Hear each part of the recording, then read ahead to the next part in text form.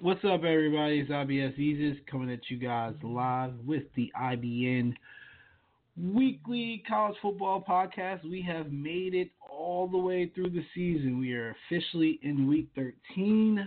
It has been a long season for the athletes as well as for Marcus and myself. And we are looking forward to talking about, obviously, the main storyline, the top 25, and then potentially looking at the group of five, who might be in the New Year's Eve Bowl, and then also discussing our best bets per usual. I'm waiting on Marcus. We are a little delayed tonight. And he just actually said give him 5 minutes, which is fine. We're a little delayed tonight. Some of that's partially due to my son. Some of that's partially due to just work being work. But we are here. One of the funny stories, since I got 5 minutes, one of the funniest stories going out right now is that actually college basketball, where Memphis star Wiseman is apparently going to be allowed to play. But Memphis doesn't have to vacate any wins when he played, when he was obviously ineligible. The running joke in the group is Nike needed the money to get Chase Young out of his little hassle. And now it's like, well, Nike did a favor for Ohio State, so Memphis got to bite the bullet. I mean, it's just weird. When you look at the Chase Young situation, you look at the Wiseman situation, I think it just continues to bring to the forefront the need to start compensating these players. I guess it's just a different line of thought now, because we are in an age where people feel like they are owed more, or maybe, I mean, if I could be frank, the value of an education for some of these guys who are definitely going pro just isn't the same. I know people are like, well, you need your education. I just think that's a little cliche, man. Like, there's a lot of people in debt right now with degrees as well. You're talking about guys who are going to be multi-millionaires. And, I mean, honestly, if they don't spend like Floyd Mayweather, they'll probably be fine for the rest of their lives. But this is like life-changing, generational changing money. And you can't really expect these guys to prioritize a degree from one of these schools. Like, I don't know any degree that's going to be worth a top draft pick. You know, like Wiseman's going in the top 10 when he leaves. You know, like, what's the big deal? He took some money for his family to move. Like, Chase Young is definitely going 1 or 2. I would go out on a limb and say he's definitely going 1 without a doubt. Like, what's the big deal? It was $4K apparently, so he could fly his girlfriend in. You know, it's just like little things like this. It just kind of weighs on the public a little, and then you just kind of feel like, you know, why don't the players get paid, man? It's not really that serious, but I guess that'll be something like in my OJ voice. I mean, what can I say? It'll be something that I guess will be definitely brought up and debated by talking heads. I mean, LeBron spoke on it. He seems to be the guy, the mouthpiece that gets everything going from time to time. But it is what it is. Like, what are you talking about? All right, so I'm excited, very, very excited, because we actually made it through the entire season. I want to do like a cool show where we kind of unveil our picks for the playoffs, for the bowl games. I'm hoping to do a show where we pretty much go through and we just knock off every single bowl. And I'm like trying to figure it out. So if anybody's listening, they got any suggestions, let me know. I'm definitely open for it. All right, cool. I think we got Marcus in here. Tired of rambling. Anyway, let me check. Yo, Marcus, is that you? All right, good, man. Dang, you had me rambling for like 5 minutes, bro. No, yeah, I told him it sucks because we had a plan to do something on time, and we haven't quite gotten there yet. But let's see. Looking at some of these college games. So I was just kind of talking about the Wiseman, Chase Young situation, how it kind of brings to the forefront that we will eventually see players getting paid. We need to see players getting paid if things like this is what's keeping them out. But we can go ahead and jump into these rankings. I think that's what everybody wants to hear anyway. Our thoughts on the rankings. So here we go. Coming in at number 25, Southern Methodist University. SMU is back, baby. Back before Texas, actually, which is kind of funny, but they're back at 9-1. Coming in at number 24, Oldie but Goodie, Appalachian State University at 9-1. Coming in at number 23 at 7-4, USC, the USC out of Southern Cal. Coming in at number 22, Iowa State University at 6-4. And coming in at number 21, Oklahoma State University at 7-3. And coming in at number 20 at 9-1, Boise State University. You got any gripes about that? No, that sounds about right. Yeah, you can keep my issues, none of my issues out. To just go ahead and knock it out. To me, the polls now, I don't have an issue with any of them. I think now when to the meat of the schedule, this is going to work itself out. So you can just go ahead and run through the top 25 however you want to. It's cool with me. Okay. I usually try to break it down by the five, and just because we're gonna, what I'm hoping for is that we can kind of start talking about the group of five and who we think is going to come out and represent them. Because there's some interesting teams in here. When you look at SMU, Appalachian State, Boise, obviously is in the mix. My favorite was Cincinnati, but they seem to be falling off a little in the committee's eyes. Who's your power five? Who's your group of five that you want to see come out? Who do you think is more deserving? Man, to me right now, still I think the best group of five team is, Memphis and Cincinnati. I think it goes week to week, but my vote would still be with Cincinnati. I think just from what I've seen from them and from Luke Fickell this year, from top to bottom, has been, I think, the best in the group of five. I know they got blasted 42-0 against Ohio State, but man, the way Ohio State's playing, that looks like, luckily they got out of there just 42-0, So I think Memphis, they did have a tough loss against a good and rugged Temple team, and they still got a few more games left, and then they play each other, correct, in the AAC. I don't think SMU has Cincinnati on the schedule. Oh, I'm sorry, not SMU. Yeah, go ahead, my bad. I was gonna say they do play. I think they do play Memphis still. I can look it up real quick. Yeah, they play Memphis. Okay, because somebody was talking about that earlier on like one of the podcasts I was listening to. They were talking about how it's kind of a shame that Cincinnati and SMU don't get to play each other. But yeah, they've got Memphis next week, and it is in Memphis. So yeah, and my thing too is that's tough.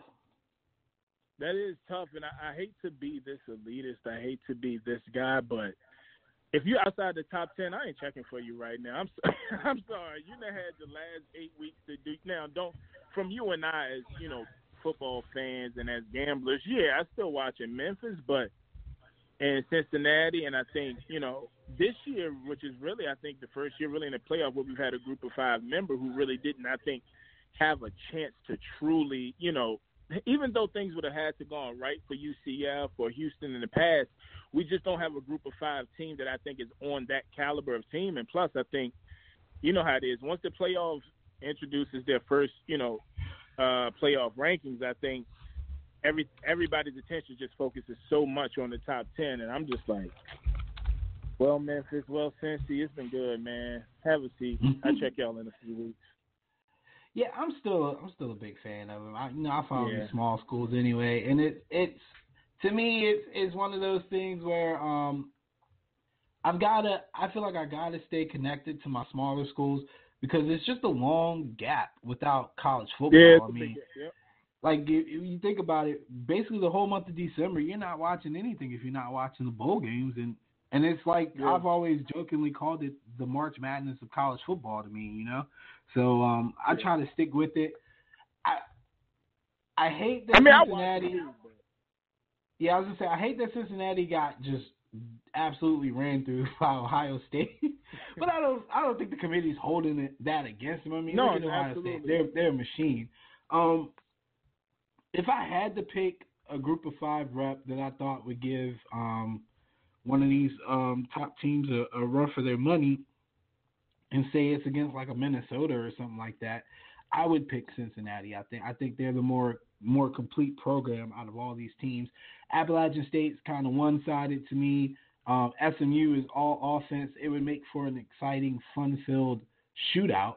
But if they're playing a team like Memphis, no. Now, if you could give me SMU and Oklahoma, oh sure, I will watch that any day of the week. I'd like to see that. Yeah. Yeah, but if I'm looking for let's say 5 through 10 right now. If I'm looking at that list, I'd rather Cincinnati come out and represent the group of 5 there. But is there something to be said for the group of 5 if they win this game, like if they win these bowl games? Because they haven't done too well. I think UCF won the first one with Frost. Am I right? Yes. Okay, so they won. I want to say it was like Western Michigan the year before that or something. They might have won. I can't recall. But last year they definitely didn't win. They got ran through. And I wonder if the committee, as we get closer and closer to that deadline where we're looking into potentially adding an expansion, if the committee will start taking that into consideration, like, hey, these group of 5 schools are really competing with these other teams. Is it potentially time for us to think about expanding? Do you think that matters? I mean, I've said it several times, I don't think expansion is even on the table until this TV deal is up. There's just way too much. I know people are looking at how much money the college football playoff and how much schools can really make, but I just don't think there's a chance that a Power 5 or we even move forward from this 14 playoff until, the next TV licensing deal is up, because I think ESPN and the college football playoff for the sticker price that they paid to bring this to us now for 18 playoff, man, I'm telling you, Fox is going to want to bid on, it's going to be it's going to be filthy how much money it is. And I don't see the committee really wanting to go through and, set up what it's going to take to do 8 teams or even a 16 playoff. So, yeah, I don't see that one. Not yet. But I think we're close, though. Yeah, I think we're getting there. There's cases to be made. And the social media public push is available for these teams now. Like that UCF campaign was pretty intense. Even had Disney buy into it. So, I mean, they definitely have a lot more of a voice of people in their corner than they would have had back during the BCS days. So let's go. So we stopped at Boise. University of Cincinnati is coming in at 19 at 9-1. Memphis coming in at 18 at 9-1. Iowa is 7-3, coming in at number 17. Notre Dame is 8-2, coming in at number 16. Number 15, Auburn University at 7-3. Number 14, still not getting any love, Baylor at 9-1. So I'm gonna stop here and ask, what was your thoughts when Baylor was up by that? Like when they were up, was it the same? Was it really 28-3? 25. 20, yeah, it was 25. So it was 28-3 for real? Yep, I was watching the game and I was just, I mean, I really thought that Baylor had figured out Oklahoma to where, you see a guy like Matt Rule, who's a defensive-minded coach and a person I think the Jets sort of considerably taking better consideration in the hire than, the current coach they have. And I was like, hey, that's here nor there. But I just think, 25 points, this is done. Oklahoma's done. Jalen Hurts was looking like, first-year Alabama Jalen Hurts just missing passes, and all of a sudden, you know how it goes, man. Oklahoma hits one deep ball, and it just comes in an avalanche after that. They just put up points really, really, really fast when they get in the rhythm, and that's just a bad look for Baylor, especially for a team who really had to make a statement game or to keep it close.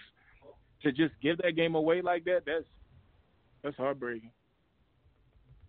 Yeah, I was on it money line too, man. I was just hoping to get a steal there, you know. Like, I mean, it's 10 points. I definitely had the spread too, Yeah. and I'm not trying to solely talk from a gambling standpoint, but if you can get, to me, if you can get anything over 6 as an underdog win in college football, like that's pretty good, man. And I had Temple that day. I had taken at 6 and took money line, and that hit. So I was just being greedy, man. I was like, yes, I got this, and something told me that if any team could come back, and I said that when the Patriots did it too, if any team could come back, it would be Oklahoma, just because of Lincoln Riley and that offense. But I was like, man, CeeDee Lamb is gone. I just need a field goal. I just need a field goal. I just need one score. Like, it'll be enough to, like, they'll run out of time, and I just couldn't get it, and it's unfortunate. But has all the Oklahoma. Baylor is still playing with house money. They're still ahead of schedule. I think they really need to look into boosting their strength of schedule out of the conference, maybe. But given how Art had that team, or Artie had that team, and all the controversy they went through and where they are now, I mean, it's pretty much the same redemption story as Penn State to some degree. I don't think people talk about it anymore. Nobody cares. I mean, I feel like it's done. The program's turned the corner. They got a new face in the coaching staff. The program looks cleaner. They've got a different swag about them. So they need to build off that momentum. And I think they made a good case for this year, regardless. At 9-1, even if they lose their next game, or even if they don't win their bowl game, they're still playing with house money. I mean, this team was 1-11 2 years ago.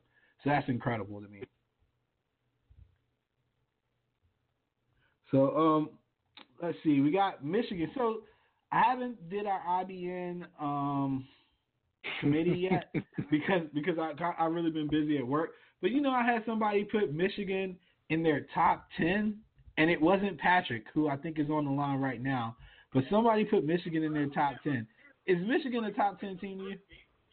No, I just don't see it. Now, don't get me wrong. I think Michigan has looked a lot better in the last 3 weeks. I think the offense has finally found some rhythm, and I think Jim Harbaugh, Shea Patterson, Josh Gaddis, that's kind of what happens. And unfortunately for Michigan, it was kind of too late. They've already lost, a huge game earlier, and it's like, I don't know if they're how good are they? Are they just a team that's just a 9-win, 10-win team? Yeah, I think they're a good team. Do I think they're a top 10 team? No, I mean, I don't think so. Unless I'm missing. So I know people gonna say, "Oh, you're biased." It's just because I'm like, no, who you beat up? You beat up on Michigan State. I think they won some games that they're supposed to, and I just think until I really see them again, I mean, we're gonna know exactly what Michigan is a week from this week. But top 10, no, I still think that's a stretch, man. What do you think? I don't. I don't think they're top 10. I don't think they've earned it. I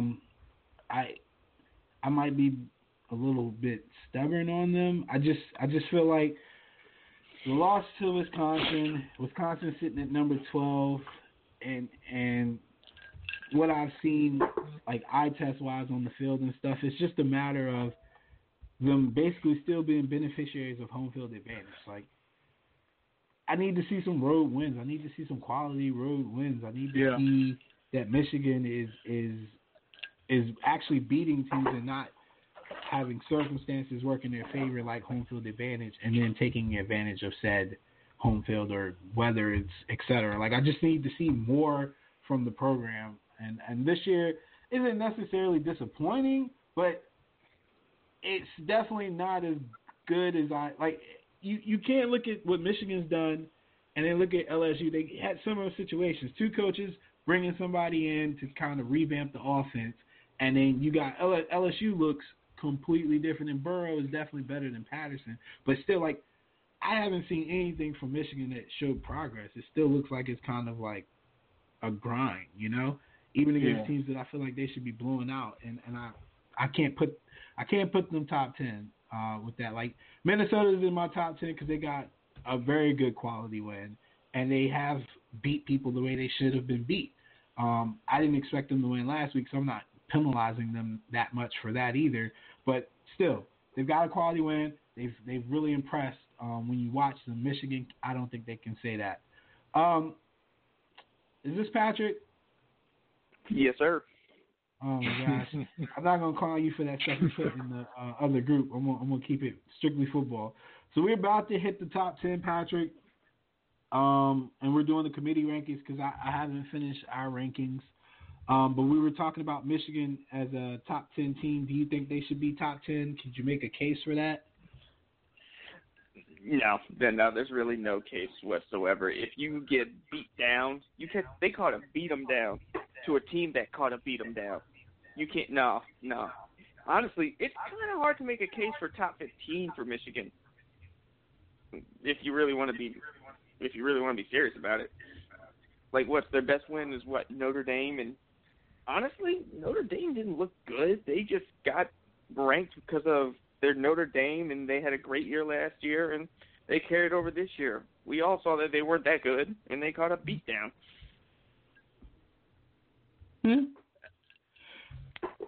I mean, I honestly think some of these teams like Michigan just get off on the name, man. Like, it's Michigan. We're pretty much going to have this conversation about Bama when we get to the top 10. Like, you hear the name and you just assume that they're going to be at a certain ranking. Like, I think people just that's on Notre Dame. Yeah, especially in the Harbaugh era, you just assume they're going to be a top 10 team. But it's just not the case this year, man. It's just not the case. And I continue to give the committee praise for what they've done because there are a lot of teams here with names that you would think would be higher, like Auburn, but they're not necessarily penalized either for having 3 losses. I really think at the end of the day that this committee is probably the better ones that we've seen in regards to how they're treating people's, like, losses. Yeah, absolutely. Well, especially when you're looking at who did Auburn lose to. Because what was Auburn's 3 losses? It was Georgia, LSU, and Florida. So you got 3 other teams in the top 10? Like, you really can't punish somebody for, like, losing to somebody who they're supposed to lose to. Like, all right, we might have had them favored against, like, what was it, either the Florida game? But, yeah, every other team won on the road to Death Valley. Yeah, come on. You don't really need to, like, ding Auburn for that one. And they kept it close. Yeah. So let's go ahead and move on since we got you on here because we're going to get your team in here too. Wisconsin's 8-2 at number 12. Florida's Bumtail finally out of the top 10 at 9-2. Minnesota brings us to the 10 spot at 9-1. Oklahoma is number 9 at 9-1. Penn State is number 8 at 9-1. University of Utah is number 7 at 9-1. Oregon is number 6 at 9-1. And then Alabama is at number 5 at 9-1. So that is everybody's 9-1 basically, except for them bums from Florida. Do you guys have any better problems than that team from Tallahassee? We don't have a team in Tallahassee right now. Do you? Yeah, y'all don't. Are you guys okay with the rankings of the 9-1s? I mean, from Georgia all the way down, everybody's 9-1. How do you sort that mess out, Marcus? Like, how do you pick the number 4 team out of 6 options at 9-1? Man, I think it's just I don't think anyone knows the committee. I think it's for everyone. It's just subjective, right? Like, for me, when I look at a team, I just kind of go to the eye test if I think they're like similar. And sometimes, like common opponent, and you can just watch a game and be like, nah, that number 10 team isn't the same as, a number 7 or number 18, whoever it may be. But I mean, I think Florida has a case. I think Florida's like, really in their case is like, yeah, I think they're really good, but still at the end of the day, you're a 3-loss football team. I don't care who you lost to. If you want to be an elite, 2-loss. I mean, I still think you guys will lose another game, but you're 2-loss. We only got one more game.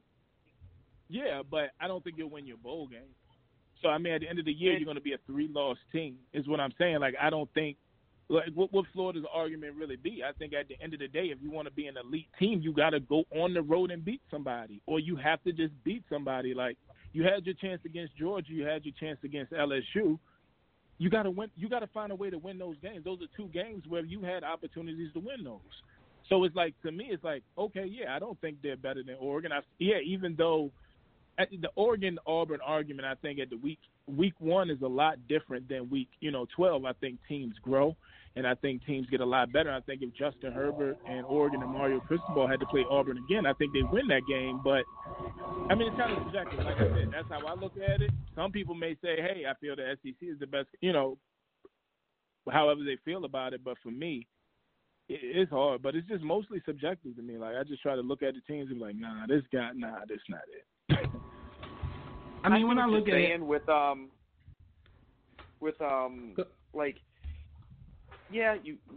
teams do have to win the games they're playing, but put it like this. These Pac-12 teams, some of them really haven't played anybody of that much strength. Like, yes, some have, wins against a Cal team when Cal was ranked, but see what Cal is up to now. So also you just gotta think about the gauntlet and the physicality of the SEC. Sometimes it just does have to weigh in a little bit.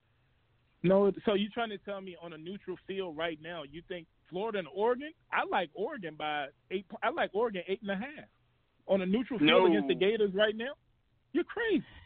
Yeah, I'm not gonna lie. That's perfectly I don't know. I fine, get that bro. Florida's your squad, but maybe we're not watching the same game. Oregon has played, let's say, quote unquote, nobody, but they're playing to their standard. They're blasting people.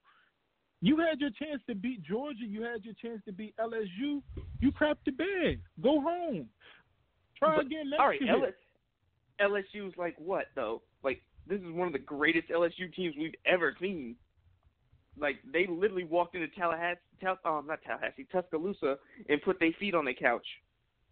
They made Nick Saban take 3 L's in one day. This ain't your regular LSU team. I get that, but what I'm saying is, what would Florida's argument be? To be what? Not a top 6 or 7 team. No, I honestly think Florida's right where they should be. Yeah, that's what I'm saying. To look at those teams, it's kind of. It's honestly for what's on paper, even 1 through 4 is subjective. For what's on paper and for what we've done, somewhere between, honestly, I say 8 and 12 is where Florida should be. You can make an argument for any one of those spots. Granted, I still think they could take a Pac-12 team on neutral field. Like Utah, I don't know, man. They'll handle Utah. Man, listen, Oregon's solid, man. Honestly, if Utah's fully healthy and their quarterback's healthy, that's even a stretch. Because I really think you're underestimating the 2 better teams in the Pac-12's defense for real. Athlete for athlete, they can keep up on the defensive side, which is not something that Pac-12 teams could say, in years past. But they're 2 solid programs with 2 solid teams that are seasoned teams. Oregon, I think when we did the preview before the season, I think they only had 1 underclassman starting or something crazy like that. They had basically 90% of the people starting were upperclassmen. That's one question for you though. Yeah, go ahead. One important question: do you think either Utah or Oregon could actually keep pace with an Ohio State and LSU or Clemson? No, but for a certain amount of time, not for a full game. No, like Clemson and Ohio State, just the quality of the team and players are going to wear them down eventually. But they're not going to get dragged in the first half. It would probably be something where they're within 9 or 10 points at the half, and then, like I said, the quality of the program just takes over, and they eventually lose. But Herbert's a future draft pick. He's got a lot of weapons around him, and they've got a very solid defense that I think it plays disciplined enough that they're going to make people like Clemson and Ohio State earn everything that they get. It's not going to come cheap or easy. So as far as what about Utah? Beat them or Utah, I got less faith in Utah than I do in Oregon. But now Utah might get dragged down the street. But here's the thing, though. I think both of those teams are really, really good. And I think out of those teams to really compete, I think Utah may be the most equipped to probably play with one of the top 4, top 5 teams because Kyle Whittingham's a great coach. And I don't know, y'all may not watch a lot of Utah, but when they lost to USC, Zach Moss, who was one of the better players in the Pac-12, the starting wide receiver, was out. And ever since they came back, they were rolling people. They rolled. I know people laugh at UCLA, but this was a team who had won 3 in a row. You can take the gambling line, or you can look at it from a football perspective that people thought it would be a much competitive game.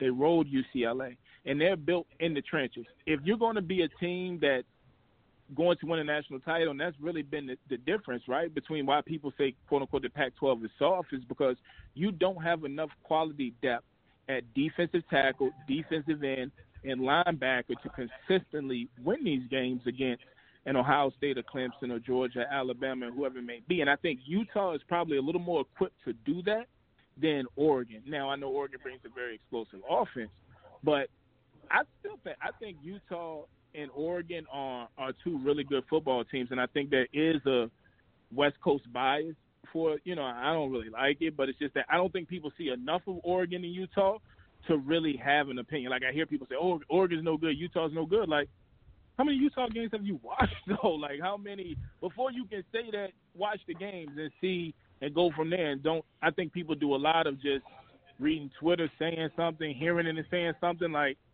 most people don't know who Tyler Huntley or Zach Moss is, so we can't even, we can't have a full and honest conversation about how good the Pac-12 or how good Utah or Oregon is.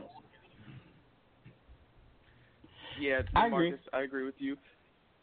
People don't the one really thing watch I will Utah. say, Oregon's defense, they can be very good, or they can be a little suspect. Like, Washington pushed them around quite a bit that first 3 quarters. And I mean, it's a team that's Washington, familiar with them, and it's kind of a rivalry game, and they're also in Washington. Like, neutral site matters, man. Like, I really think it matters for a lot of people, and that's why we see like, you literally separate the men from the boys in neutral sites, because then it's not that extra boost that you get from the home crowd. It's basically lining up, are you better than me? And we get that answered every year by Clemson and Alabama, even though this year we hopefully will get a different outlook. But those 2 programs, the reason why they're miles apart from everybody else in the last 4 years is because they answer that question every time they're put to the test. Like, they just line up and they beat people. I mean, who's to say Oregon couldn't do that this year with the right matchup? But, like, if we're, again, putting them against a LSU, a Clemson, or Ohio State, I mean, I don't know. But if it was a Georgia or a Bama without Tua, who knows? I really would like to see that. So I don't think any of the Pac-12 teams are undeserving. Whoever wins the Pac-12 championship, in my opinion, should move up to the 4 spot, if the 4 spot is occupied by if LSU wins the SEC, we'll just assume it's against Georgia, and that 4 spot needs to go to the Pac-12 champion, in my opinion. The committee's done that before with Washington a couple years ago, but I feel like there's still this, like, hesitation from people, fans, and pundits. They really think that if Bama wins out and Georgia loses to LSU, then Bama is going to go to the 4 spot, and then ESPN is running round-the-clock cases for it. But I really don't see how they can push the Pac-12 champion out. I think a lot of people are scared still, because every time we get that 4th team in there, they get dog-walked in the semifinal. Like we saw last year with Notre Dame, and they just got dragged by the nose. And by the first half, it was over. And I think that's one of the things the committees, like, and all of college football in general is kind of scared of. They don't want to get a team in there, and it's like, oh, they get killed in the first half, and that's bad for business for them.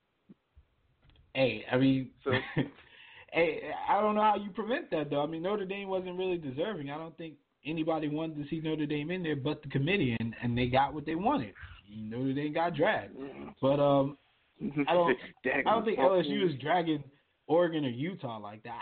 I think it'll be a good game to a certain degree. Like I said, at some point the quality of the program is going to shine through, but I don't think they're going to show up just to get smacked around like Kelly and his squad did.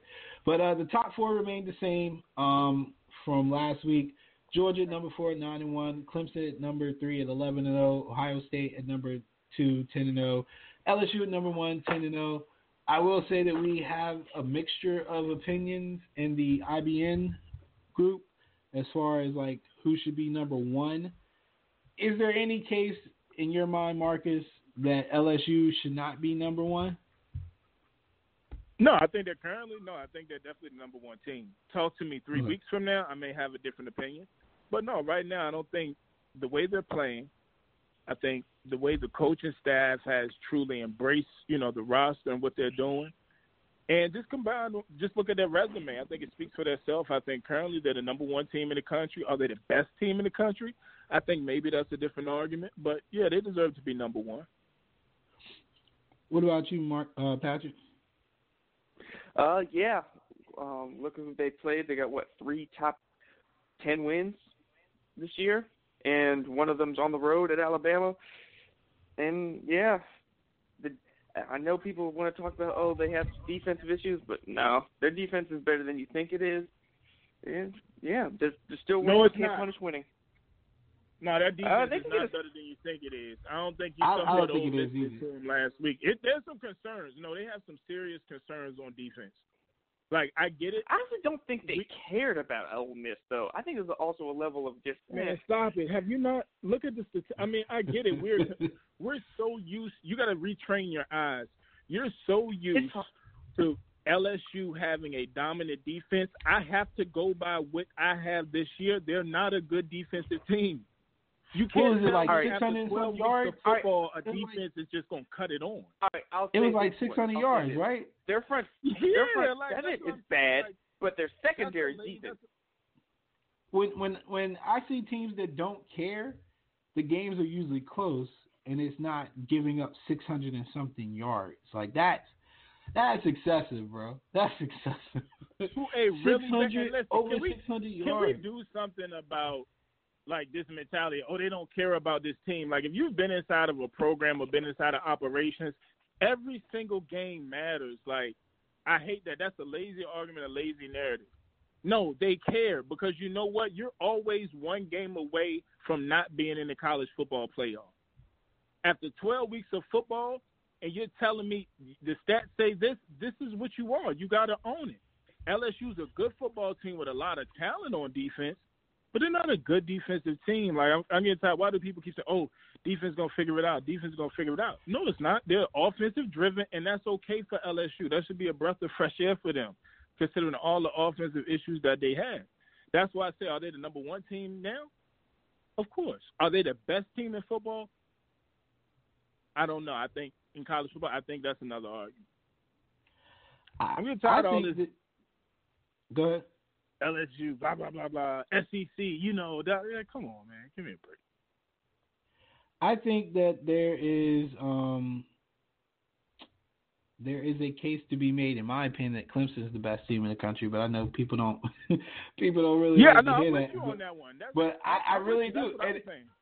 And it's not anything to do with because they're 11-0 or they beat up on ACC teams. Like, no, I really think between Venable and that coaching staff coming back and these kids basically coming back this year, like they're motivated again. I just think they're focused and determined, and to me, they're the most dangerous team that nobody's talking about in this top four. Most people are talking about how Georgia doesn't belong there and how Ohio State is the best team in the country or the threat because of Chase Young. But I just think that Clemson is the team top to bottom. When you look at their roster, there's not many holes, and the coaching staff, again, like it's just no holes in the coaching staff either. To me, they're a very dangerous team. Like if I'm LSU or Ohio State, I don't want to play them first. But I think we're the best team in the country, but that's a whole. Yeah. I mean, I think seriously, I think from top to bottom. No, I agree with you. We're gonna have 3 first-round picks in our secondary, 3 first-round picks on our defensive line. You've got guys like Baron Browning and Malik Harrison who are going to be top 3 picks in the NFL draft. Justin Fields has 37 touchdowns to 1 interception. Like, think about that touchdown to interception ratio, and I know, and even me as a Buckeye fan, I'm trying to retrain myself because one thing about how good Urban Meyer was in the Ohio State era, there was never a point in time he's looked this dominant. This coaching staff from top to bottom with Ryan Day, Jeff Hafley, Kevin Wilson, Mike Yurcich, that's a lot of not only college football experience, but NFL experience on that staff. Like, I think people were just so, Clemson beat us 31-0. Iowa beat us. Purdue beat us. This is completely different, I think, Ohio State football era. And if you watch what we've done, sure, Cincinnati, FAU, you're supposed to beat them. Wisconsin, that's what people are saying. But we not only beat them, we rolled them up, like, easily. This team has looked so incredibly dominant at every phase. Like, I don't see how people can look at us and say we're not the best team in college football. And that's what I say. Hey, we may not be number one. I think they're the best, but we still got to play Penn State, a really good Michigan team next week, and Minnesota. Our time will come. And that's what I said. Talk to me in a few weeks. And then I think it may be a little different. Marcus? Yeah, no, I'm with you. I think Ohio State, on both sides of the ball, they're the best. I think LSU, they're number one right now because of resume. Like, they've got those 3 top 10 wins, but on both sides of the ball, when you got Chase Young running after you, man, that'll make a quarterback crap himself. Yeah, on both sides of the ball, they're just lights out. And I think especially with how they just blew down the doors on a team like Wisconsin. What did they put up? What was the final on that? What, 42-7 or something like that? Yeah, it was and the thing is, like I what? think we'll know this supposed to be the best sure, defense? like how good we are. Yeah. All right, well, we're going to get y'all into can put the just beat how down on good. them. We're going to get into that actually next. Thank you for calling, Patrick. Again, there's not much to debate at the top because, well, it pretty much stayed the same. And then through the top 25, really the only issue would probably come where you would put those 6, 9, and 1 teams, how you would rank them. And I think, again, everybody's mad about Georgia, but it'll fix itself. I think that's what the committee is thinking as well, is that it'll fix itself, and we will see. Patrick, thank you for calling. I hope Florida never makes it to the top 10 again. I hope y'all never get a coach. We probably won't. All right, so let's get into my favorite part of the show, the gambling part. Too bad we don't run the show earlier, or y'all would have been all about Maction, because I was all over that 56 tonight, which was just quite honestly the most disrespectful Maction line I have seen all year. Somehow, some way, what was it? Buffalo and Toledo were at 56, and at the half, it was 28-20, and now it's 28-23. I don't know why Toledo keeps kicking these field goals. Who kicks field goals in MAC? But anyway, it's 28-23 with 11 minutes and 54 seconds left in the third quarter. Yep. You can't call something a lock any more than that. That is absolutely insane, and hopefully we get another touchdown and we can all go to bed early. With that being said, we got a barn burner tomorrow. Georgia Tech hosting North Carolina State at 2.5. I don't think I've bet Georgia Tech at all this year except for to fade them. I definitely have not bet anything NC State. Have you even looked at any of that stuff? Like, have you looked at anyone this year? So if people don't know, I currently live in Atlanta now, so I get a lot of UGA, I get a lot of Georgia Tech. I've actually watched a lot of Georgia Tech, actually, because I think Jeff Collins is a good coach, but I haven't bet them yet. It's been completely fade every single time. That's just, how do they even justify putting that on TV? And we've had some good Thursday night games over the last month or so. That's really disappointing. I'm a little interested in the Friday night game, Colorado State going to Wyoming. It's at 50.5. Wyoming don't have my boy Josh Allen no more, but they've been doing some good work. They've been doing some good work out there, and Colorado State's kind of a wild card from time to time. They tend to air it out. So, I mean, from a watching standpoint, that would be great, but I'm not touching either one of those Thursday or Friday games. I'm not that desperate. So, let's roll into Saturday. All right, so this is week 13. We've kind of carried you guys throughout the entire season. No, I didn't keep a track of what I did through the entire season, but it's not that awful. We got one more week after this. People are playing for bowl eligibility, which is big. So you guys looking for games to add to a parlay or looking to parlay some games, I would suggest targeting teams who need that one win or need to win out. You're going to get some desperation. You're going to get some trick plays. You're going to get some people being aggressive, which could lead to some overs. So I would definitely keep an eye out for some of those teams. And one of those teams or one of those matchups actually comes at 12 o'clock from the MAC. Kent State, Ball State, two teams that honestly, Kent State's situation, I don't think they can get into a bowl game, but I'm pretty sure Ball State is still looking to try to become bowl eligible. Let me double check real quick. I see them at I'm looking at the wrong week. All right, here we go. Let me look real quick. I see Ball State's 4-6. All right, so two teams that are 4-6. I mean, no chance. Hey, I don't know. I mean, didn't they let a 6-win But team I like in last year? Maxon though. Yeah. I mean, they did last year. Who knows, man? But either way, and Ball State, Kent State. I was gonna say there's always a couple like 5-win teams that get bowl invites anyway. So yeah, they're gonna try. I'm leaning Ball State here. The 67.5 would be tempting if it was a more higher paced home team. I don't think Kent State's necessarily the highest paced team. I'm surprised this isn't a little bit higher. I thought it'd be maybe like a 5 or a 6 Ball State. Kent State hasn't lost a conference game by more than 7 in a while, especially at home. I think that's like their MO.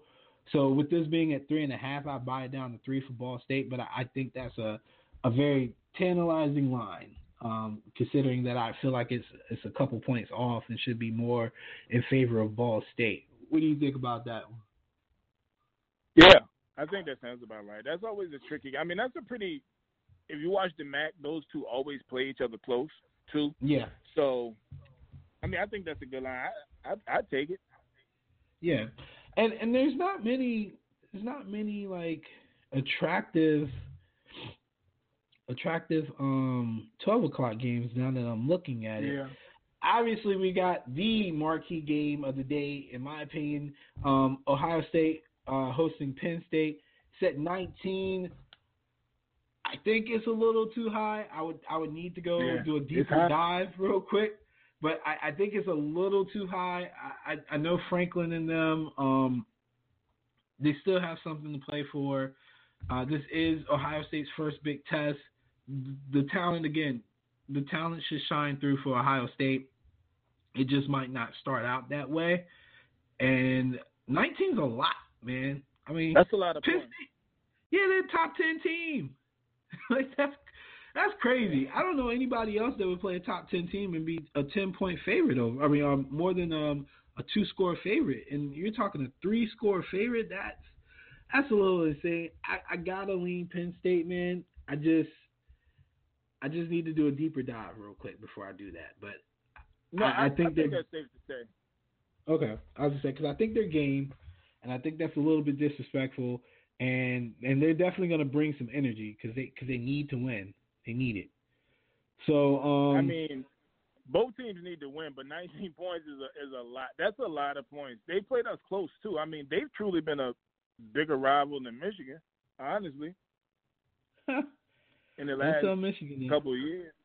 Yeah, I mean, not to say the rivalry isn't important, but I mean, just matching us, talent for talent. I mean, they beat us 3 years ago. It's been 3 years now. And, yeah, I think 19 points, man, that's 3-touchdown favorite. I know we're at home, but I think Penn State's a really good team. And when I first saw that line, we brought it up. I was like, man, that is high. I was expecting it to be more in the 11 maybe. And I thought that was, pretty high. So another game that I'm a little curious in, I would have to take a look as well.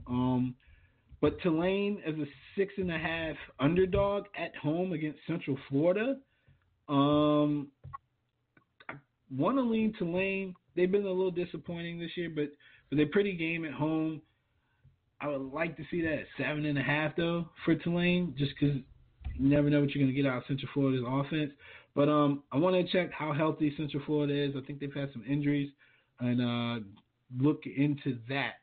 I guess my best bet for the 12 o'clock series would be Minnesota 14 over Northwestern. I still think Northwestern is the trashiest team out of all the Power 5 teams not named Rutgers. UMass, baby. Yeah. I forgot about UMass.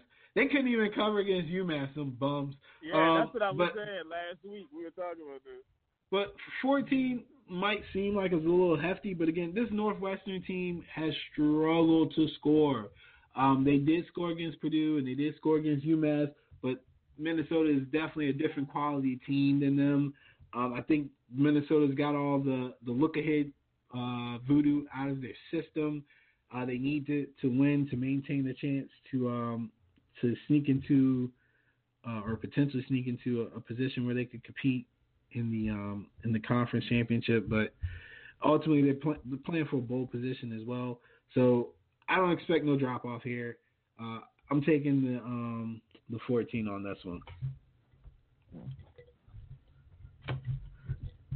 You like that, Marcus? Hold on, you were breaking up. I'm sorry. I said you like that 14? Yeah, I think. I mean, I think that's a pretty safe bet, man. I mean, 14 points in that type of game, I think that sounds about right. So rolling into the nooners or the late afternooners, let me see what we got here. Georgia Southern versus Arkansas State intrigues me. It's not two teams that we normally talk about, but the line's low enough and they're, to me, equal enough that is an intriguing line. I guess I got to go back to your team at 3:30, and that's Indiana. Get out of here. Leave us alone.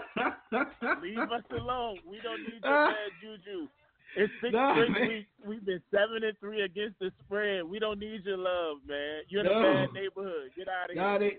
They piqued my interest. I was a low key following that last week, but they definitely piqued my interest. Hey, they've got look, man. Indiana's got the system to put up points on Michigan. They did it already, actually, last year. And the funny thing to me is that I'm pretty sure that was part of Ohio State's game plan, is that they watched that game and saw how Indiana basically exposed Michigan's defense, and they utilized some of that scheme. So I know this Michigan team has not changed their approach to games. I can tell that by the way it's going this year. So I would not doubt that Indiana is going to come into this game and pretty much try to do what they did last year and still find success. So to me, 9.5 is asking a lot. Shea Patterson is not it. He's not the guy. I don't trust him whatsoever.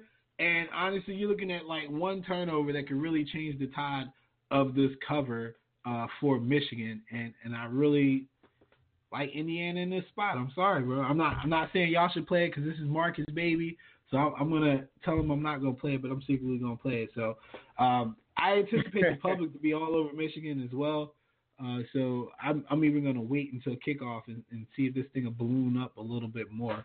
But sharps are not gonna let Indiana get over 10 for long. I know that for a fact.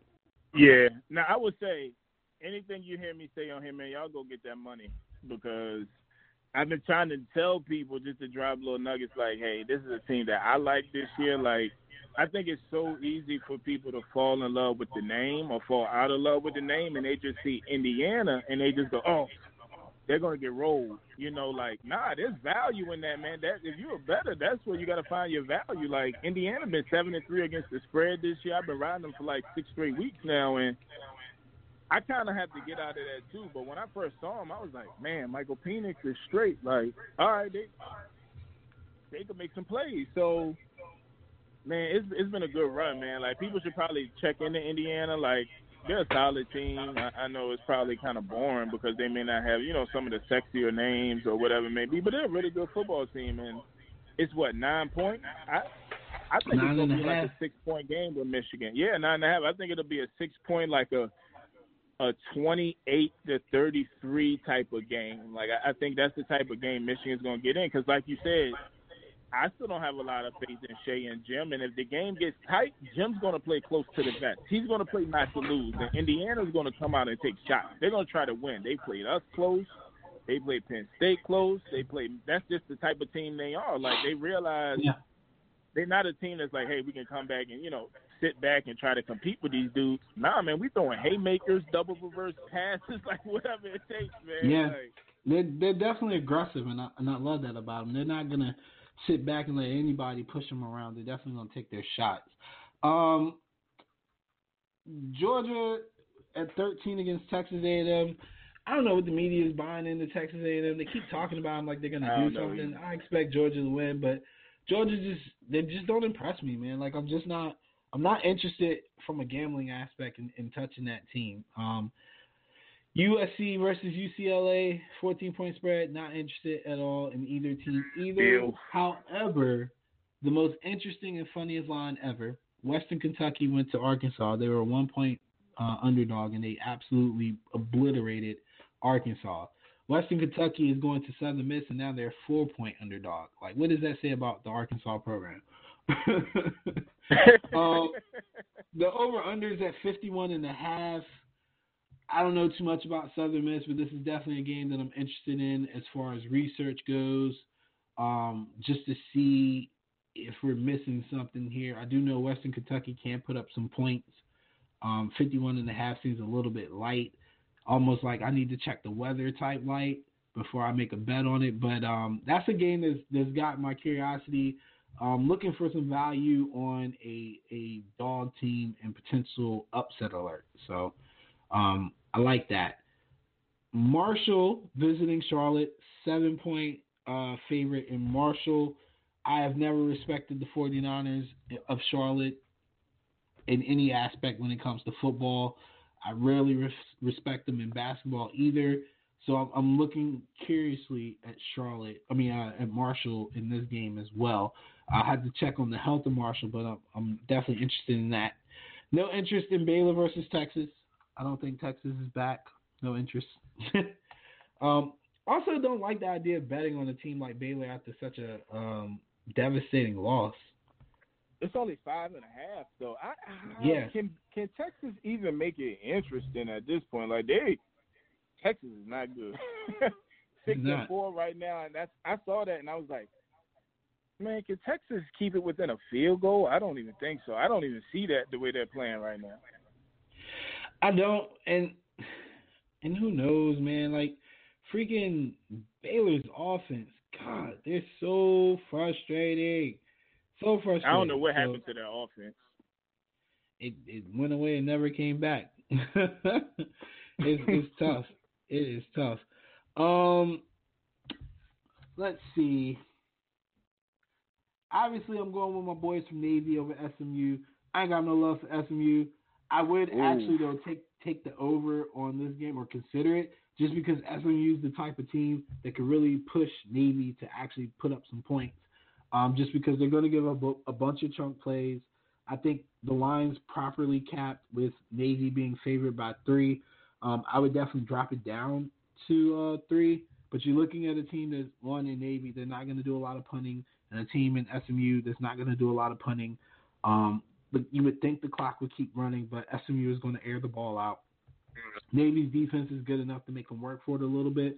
So 66.5 seems a little high, but knowing what we know about SMU and their big play explosion and what we know about Navy and their ability to get chunk runs on the ground, I think it's all around capped pretty tightly, and I would definitely be buying the hook on either aspect. If I'm taking the over, under, or if I'm taking the spreads, I would buy the hook. Yeah, I think that one's kind of intriguing because, like you said, it's literally two contrasting styles. Navy wants to do nothing but run, and SMU wants to do nothing but pass. Mm-hmm. And sometimes Navy actually, you would think like teams like SMU who plays no defense would get overwhelmed, but sometimes when Navy, when they're in control of games, but if they get like a fumble or get off schedule and they feel like they have to start passing the ball, getting really creative, it just seems like teams that can score points can really like put some pressure on Navy. I kind of like SMU to cover. I don't know if they'll win. I think Navy going to control, like you said, they're just going to control the ball and give you so few offensive opportunities. And, you got to really take advantage of those. But Sonny Dykes, man, Shane Boucher going to come out gunning, man. So they will, man. They really will. And that's what makes it so now, interesting. Now, where's it at? Is it in Navy? It's in Navy. It's in Navy. Oh, it's in Baltimore. It's in Annapolis. Yeah. Yeah, in Annapolis, where Navy is very good there. So yeah, I think they're also coming off of getting smacked around by Notre Dame. So looking at a situational play, they are more than motivated to take down SMU. Yeah. And SMU's ranked. Navy, they were ranked, I think, or close to being ranked. So this would be a good win for them. So they're definitely going to be motivated. North Texas has been extremely disappointing. They should be at least a 12, 13-point favorite against Rice, and they're 6.5. That is awful. ACC action, Pittsburgh going to Virginia Tech. I think Pitt's one of the better ACC teams that nobody talks about because nobody cares. But getting 4 going to Tech with that defense, who's I think has been very underrated over the last month, especially when it comes to pass rushing. I'm tempted to take the 4 on Pittsburgh there. I think that's a good spot. Over Virginia Tech? Yeah, and they playing in Blacksburg, right? Like Pittsburgh's pretty solid. Yeah, I agree with you. They're a pretty solid team. They're straight, yeah. And they travel well, I mean, defensively for sure, so it's not really that scary. Louisiana Tech, I like UAB. That under, what's it, like 45.5? 45.5? Yeah. Kind of like that. Yeah. Both offenses are kind of spotty sometimes, but yeah, Pittsburgh 4. That's a good bet. Yeah, I feel like if you play the over/under, you're betting on them protecting the ball. Because if they protected the ball, then it's probably going to go under. If you don't think they're going to protect the ball, then the over is definitely at it. Because like I said, Pittsburgh has a very disruptive front. So they should be able to get some pressure. Should be able to create some turnovers. That's pretty much what they've done over the last month and a half of ACC action, I think. Yeah. They've been pretty underrated. I want to say they're at least top 25 in the nation as far as their pass rush goes as a collective unit. I have to look it up again, but I'm pretty sure I read that somewhere. But again, like I said, very underrated team, and getting 4 points against a team that's been spotty. I'm thinking I'm going to take that. Our boy Syracuse showed up last week, dogged them dudes from Duke. They getting 10 going into Louisville. I don't know. Again, 2 bad teams. I ain't trying to play that either. Memphis is getting 14.5 against South Florida. Memphis is giving 14.5 in South Florida. I don't think there's anything there either. Maybe take a look at the over at 59.5, but I just have not been impressed with the South Florida offense and their scoring. It's been very disappointing. Wisconsin, Purdue, just inflated. Don't want no part of that. Cal, Stanford, don't want no part of that. They're not good. I mean, honestly, there's not much, like, standing out action for real. I don't even know. I can't even say take K-State. K-State, 2.5 dog going into Texas Tech. Texas Tech been game, man. They've been game in a lot of these situations where you would be like, I mean, Texas Tech doesn't play defense, or they down to their 4th-string quarterback, but somehow, some way, they still keep it competitive. So I'm a little wary on playing that. I would take a hard look at the Wake Forest Duke over at 49.5. I don't think Duke's offense can be as bad as they were last week. I just don't think it's possible for them to be that. Dang, 2 weeks in a row? 2 weeks in a row. I watched a couple of Duke games. They're the slowest spread team I've ever seen in my life. Not even just tempo, but it just looks like everybody on their squad is just at a whole different gear. Like everybody's in first gear, and everybody else in the ACC is in third or fourth. I just can't watch Duke. But, yeah, I agree. That offense was really bad against Syracuse last week. The Oregon line seems about right for what you would expect for them to be favored that game. Arizona State's going to be motivated. They've got a smart enough staff that they could scheme to make it difficult on Oregon. But I think the quality should stand out and Oregon should be fine. Yeah. Houston, Tulsa, over under at 58.5 is right rude. Houston's still putting up points, man. Tulsa's still Tulsa. Definitely, like I said, weather check first, but that seems a little light to me. And I would definitely be interested in taking that. Dana has pissed me off a lot this year, but when it comes to over-unders, he's usually good for the over. We are now in the, obviously, 7:30 games. Missouri, Tennessee, not really worth it. Oklahoma, TCU, again, not really worth it to me. Utah giving 23 against Arizona seems kind of large. Honestly, there's nothing else there, man. Like, maybe you could look at the Boise, Utah State over. San Diego State visiting Hawaii, the 48.5. You would like to think they would go over, but San Diego State's offense is so bad. so bad, but their defense is so good. I wouldn't even touch that. It's just a funky looking week. So, I mean, a lot of the times when we go through this stuff, I have not researched it yet. If there's something that stood out to me like that one time, the Notre Dame Michigan game, like I'll let you know I'm all over that. But like this is going to require me to really focus Friday and turn off the TV and sit at my computer and do some research because it's some tight lines out there this week. So be careful. I guess my best play out of the entire week, we pretty much went through every game roughly, but I think the best play would probably be the points with Pittsburgh going into Tech. I really like that situation. I think that's, like I said, a little incorrect. There was another game where I thought was a little off. I think it was Ball State and Kent State.